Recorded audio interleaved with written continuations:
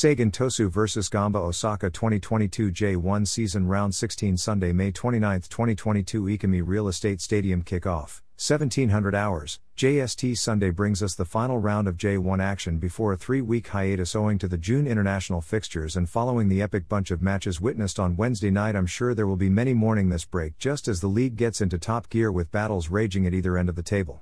If I'm honest, after cranking out 16 of these match previews in just over 3 months, I'm looking forward to the rest, and indeed Gamba themselves were afforded an unexpected midweek off following a COVID cluster in the Hiroshima camp which precipitated their bout being postponed at the last minute. Upcoming opponent Sagan Tosu, meanwhile, grabbed the headlines due to their epic 4-4 draw at title-chasing Kashima Antlers, where a ding-dong battle culminated in 3 goals being scored in second half additional time. Tosu raced out to a shock 3-0 lead inside the opening 50 minutes before finding themselves behind in the wake of Itsuki Sumino's 94th minute header.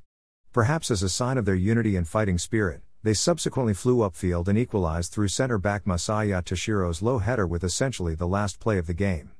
Sagan possessed J1's meanest defense until they conceded 8 goals in their last 3 outings. Can a relatively fresh Nerazzurri deliver a more dynamic display of attacking football than they did in the Osaka Derby to put the Kyushu side's backline to the sword once more? All will be revealed from 5 p.m. on Sunday, Japanese time. Tale of the tape. The late cancellation of Gamba's previous fixture at home to inform Hiroshima leaves me without a whole lot to write about in here. So with the mini break almost upon us, I thought I might attempt a short review of what's gone right and wrong for the Nerazzurri and new Kantoku Tomohiro Katanosaka thus far. If we look at mitigating factors in his favor, we can say COVID outbreaks, injuries to key attacking stalwarts such as Usami and Kurata, plus the mess he took over due to the club being in a rudderless state, having been under caretaker management for much of 2021.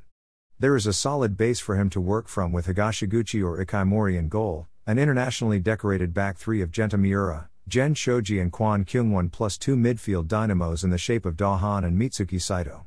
Further forward, despite scoring at a far better clip than last season, XG has actually decreased, though only at a rate that indicates we'd expect to see the Ao Akuro net 3-4 fewer goals across a whole season. For a Katanosaka system, experienced attackers Patrick and Leandro Pereira will always be square pegs in round holes. I think that's the first time I've whipped out one of my favorite cliches this year. So viewed from that context, it's going to be interesting to see what Gamba do in the summer transfer window. Readers of my Osaka Derby preview will have gotten a reminder of my rather scathing opinion of the Blue and Black's transfer work in recent years, so it goes without saying that I'll be keeping a keen eye on who they bring in, Shuto Mashino? Toshiki Takahashi? And how well they fit into Katanosaka's system. With no Levon Cup fixtures to play, the Nerazzurri's schedule is pretty light going forward. Game time for the likes of Yamami, Nakamura, Sakamoto and Minamino in attack early on this year has been a positive, and hopefully that continues, but the big name, high earners haven't done enough, and their incompatibility with the present coach's style of play is emblematic of the problems which have plagued the club in recent years as it has meandered from one mid-table finish to another. Stats-wise, from June onwards I want to see Katanosaka take shape in the form of better ball retention, especially in opposition territory, scoring more frequently inside the opening 45 minutes and playing a brand of football that sees chances created on a regular basis without that necessarily leading to wide open spaces for the opposition to exploit at the other end. I know, that's quite a lengthy shopping list for 20 games, but as I said pre-season, this year is a free hit for Katanosaka in many ways, and progress towards those lofty goals is all I'm looking for. Following the disappointment of last weekend's Osaka Derby defeat at Cerezo, I consoled myself with the fact that the Nerazzurri's 2 upcoming fixtures with Hiroshima and Tosu gave me the chance to take a deep dive on a pair of the league's success stories.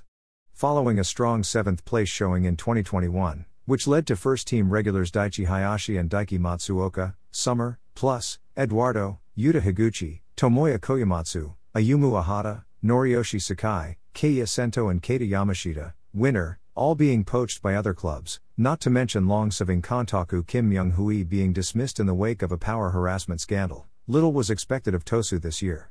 New coach Kenta Kawii comes from a rather unheralded background, having taken charge of Ehime FC from 2018 to 2020 and most recently served as Peter Klimovsky's assistant at Montedio Yamagata, but he has made the many naysayers eat their words with his current charges sitting in 8th, just 3 points off 4th, as we approach the midway point of the campaign. It's clear from the rather lengthy list of departures above that Sagan can't compete financially with the big market clubs in J1, let alone those in Europe, but what they can do is outwork them, and this has been the bedrock of their success in recent years. Tosu have been a staple in J1 since earning promotion in 2011, however, after a bright start to life in the top flight, the seasons between 2018 to 2020 saw them circling the drop zone, looking like it was just a matter of time before they returned to the second tier.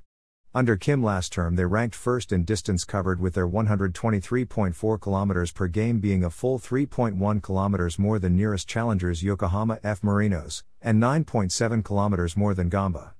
As we can see in the second table below, Kawi has remarkably been able to cajole an extra 400 meters extra out of his troops every match while adding a whopping 54.8 extra sprints every time the team take to the field. Things may have waned a touch in other metrics, which is understandable due to the huge playing staff losses sustained across the last 12 months, but it is clear that Gamba, fresh from a midweek off, will have to match and deal with the intensity shown by Tosu this Sunday if they are to stand any chance of extending their recent winning record at the Ikemi Stadium. Head-to-head. Sagan Tosu were one of only two teams Gamba did the double over in 2021, the other being Osaka's Oita Trinita. The first meeting between the sides at the Ikemi Stadium saw the Nerazzurri bag their first win and first goal of the campaign at the fifth time of asking. Takashi Usami's angled shot from the edge of the area beat Park Il-gu to spark wild celebrations among players and fans alike.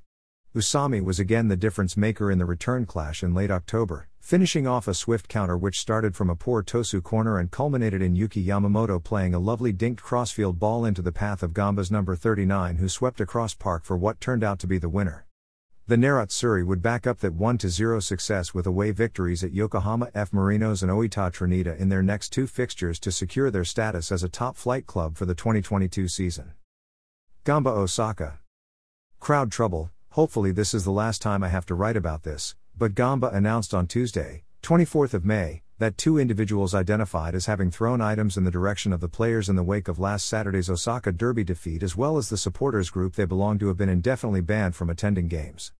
I fully support this swift and strong action as the behavior of the minority has recently served to tarnish the reputation of the club as a whole. I know that a lot of my readership hail from outside Japan, and it's worth remembering that crowd trouble in Japan and crowd trouble in Europe or elsewhere are often two very different kettles of fish, which is absolutely not meant to serve as some sort of justification for the rowdy misdemeanors of certain misguided Gamba supporters groups. With the Shoji and Pereira on-field bust-up and the crowd unrest, Gamba served as an easy and deserving target for those with an axe to grind last weekend. If you want to have a go at dressing room disunity, lackluster performances and poor supporter conduct, I agree with you fully, but criticizing how long it took the club to take action, announcements of bans were made within 72 hours of the incident taking place, and suggesting Gamba won't increase security at home games, which they stated they will do, with no evidence to back this up. As a point of note, on my recent visit to the National Stadium to watch FC Tokyo vs Gamba, no one checked my bag upon entry, a practice that is always carried out at Panasonic Stadium, are the types of comments that should be generally ignored, although that could probably be said about lots of comments on Twitter lol. Anyway, I'm boring myself going on about this topic, so let's move on to talk about two lesser-known members of the Gamba squad. Player Profile 1, Yota Sato, a highly rated center-back who joined the club from Meiji University ahead of the 2021 season. It was always going to be hard for him to achieve much game time during his rookie campaign with Genta Miura, Gen Shoji and Kim Young-gwan locked in as starters, and it's fair to say he endured a rough ride on the occasions when he did play, facing off against Kaoru Maitoma while filling in out of position at right back and receiving a straight red card in the loss at bottom club Yokohama FC. Under Kitano Osaka he's only really featured in the Levon Cup and has shown signs of improvement. He looks competent on the ball and his positioning, which still requires work, is steadily moving towards where it needs to be. A summer loan move to a decent J2 outfit such as Nagasaki or Kofu is just what the doctor ordered, I reckon. Player Profile 2, Shin Wonho, signed straight out of Boeing High School in South Korea. Shin is another player who's endured a bit of a rocky ride since coming to the club in 2020. Injuries have severely curtailed his playing time, as has the abundance of decent left backs, left wing backs in the Gamba squad. Most recently he started on the left side of the front three in the dead rubber Levon Cup tie with Kashima Antlers, which may offer him a pathway into the starting lineup in the future. Despite the trickery and Cristiano Ronaldo stepovers, I feel regular J1 football is still some way off, so a loan switch to a J3 side for the second half of 2022 is the most logical step for his development. And finally, it was confirmed today, 26th of May, that Gamba will face off against Paris Saint-Germain as part of the French club's three-match tour of Japan, which also includes games against Kawasaki and Urawa. The Glamour fixture will be held on Monday 25th of July at 1900 hours, JST, and while tickets certainly don't look cheap, I'm going to enter the lottery for one, so wish me luck. Team news. The following players' participation on Sunday is in some doubt. GK Masaaki Higashiguchi, back in training, expected to return in June. DF Shota Fukuoka, potential COVID case, if asymptomatic should be able to play. DF Ryu Takao, out of the squad since April 17, presumed injured. MF Yuya Fukuda, had shoulder surgery on May 23, expected back midsummer. MF Ju Se-jong, potential COVID case, if asymptomatic should be able to play, likely to head back to South Korea this summer so may have played his last game for the club. MF, Shu Kurata, calf injury, expected back in June. MF, Jiro Nakamura, Japan U19 commitments. MF, Kosuke Anas, potential COVID case, if asymptomatic should be able to play. MF Mitsuki Saito, potential COVID case, if asymptomatic should be able to play. MF Yuki Yamamoto, injured leg April 17, no official confirmation from the club. FW Patrick, potential COVID case, if asymptomatic should be able to play. Predicted lineups and stats. Sagan Tosu. Shimizu rather comically made the mistake of announcing they'd signed Ulsan Hyundai instead of Oh Se-hun from Ulsan Hyundai earlier in the season, which put the thought into my head, I wish Gamba could just sign the whole of Sagan Tosu as an entity.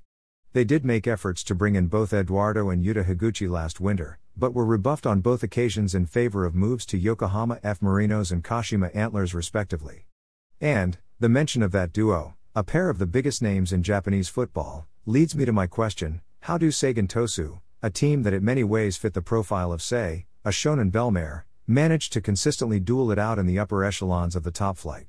I don't really have a definitive answer, but I will fall back on my comments on the J-Talk podcast a couple of months ago when I compared them to pre-title winning Leicester City in England, who brought in then unknown, high-potential talents that bigger clubs wouldn't touch, such as Jamie Vardy, Riyad Mahrez and N'Golo Kanté. Granted, Tosu don't have anyone in the same category as that trio quality-wise, but Akito Fukuda, Niigata, and Yuki Horigome, Yamagata, on loan from Jeff United Chiba, are examples of players who were going nowhere in J2 until Tosu picked them up and gave them a new lease of life. Not all their new signings have bedded in quite as smoothly, however, and despite a goal against Kashima on Wednesday, Taisei Miyashiro hasn't featured as much as he'd like, neither has fellow loanee Yuki Kakada. University recruitment is high on Sagan's agenda, with 6 players making the leap from varsity football last winter: forwards Taichi Kikuchi, Ryutsu Kizei University, and Shunta Raki, Komazawa University, have appeared the most thus far, though I think it's best to judge them more in a year or so's time once they've gained more experience at this level. Kawhi has tweaked the 3-5-2 system operated by predecessor Kim into a 3-4-2-1 for most games this season, though significantly he went for more of a 3-5-1-1 against Antlers on Wednesday, potentially to combat the insane threat the Stags possess in attack, and it'll be interesting to see which formation he adopts at home to Gamba. With such intensity demanded each game, it's highly possible significant changes will be made. One thing that will remain constant, however, is the importance of wingbacks to their system. On the right, Nanase Ino has been a revelation since moving west from Gunma last year, and he looks like he could go further in the game. Down the left flank is a real feel-good story in the shape of 23-year-old Yuto Iwasaki, a once highly touted forward who has found scoring in the pros much more challenging than at age group level. In 2022 he has been outstanding as a wingback and sometimes shadow forward for Kawhi's troops. It's acquisitions like Iwasaki, Fukuta and Horigome that make Tosu perhaps the J-League team best placed to be compared to Billy Beane's Moneyball Oakland A's in my humble opinion. Team news. The following players' participation on Sunday is in some doubt. DF Shinya Nakano, Japan U19 commitments. MF Taichi Fukui, Japan U19 commitments. MF Fuchi Honda, out of squad since 14 May, no reason given. FW Yuki Kakada is available again after missing the match versus parent club Kashima on Wednesday as per the terms of his loan agreement. DF Masaya Toshiro and MFK Koizumi are one yellow card away from an automatic suspension. Predicted lineups and stats. Thanks for reading and enjoy the game, whoever you are supporting.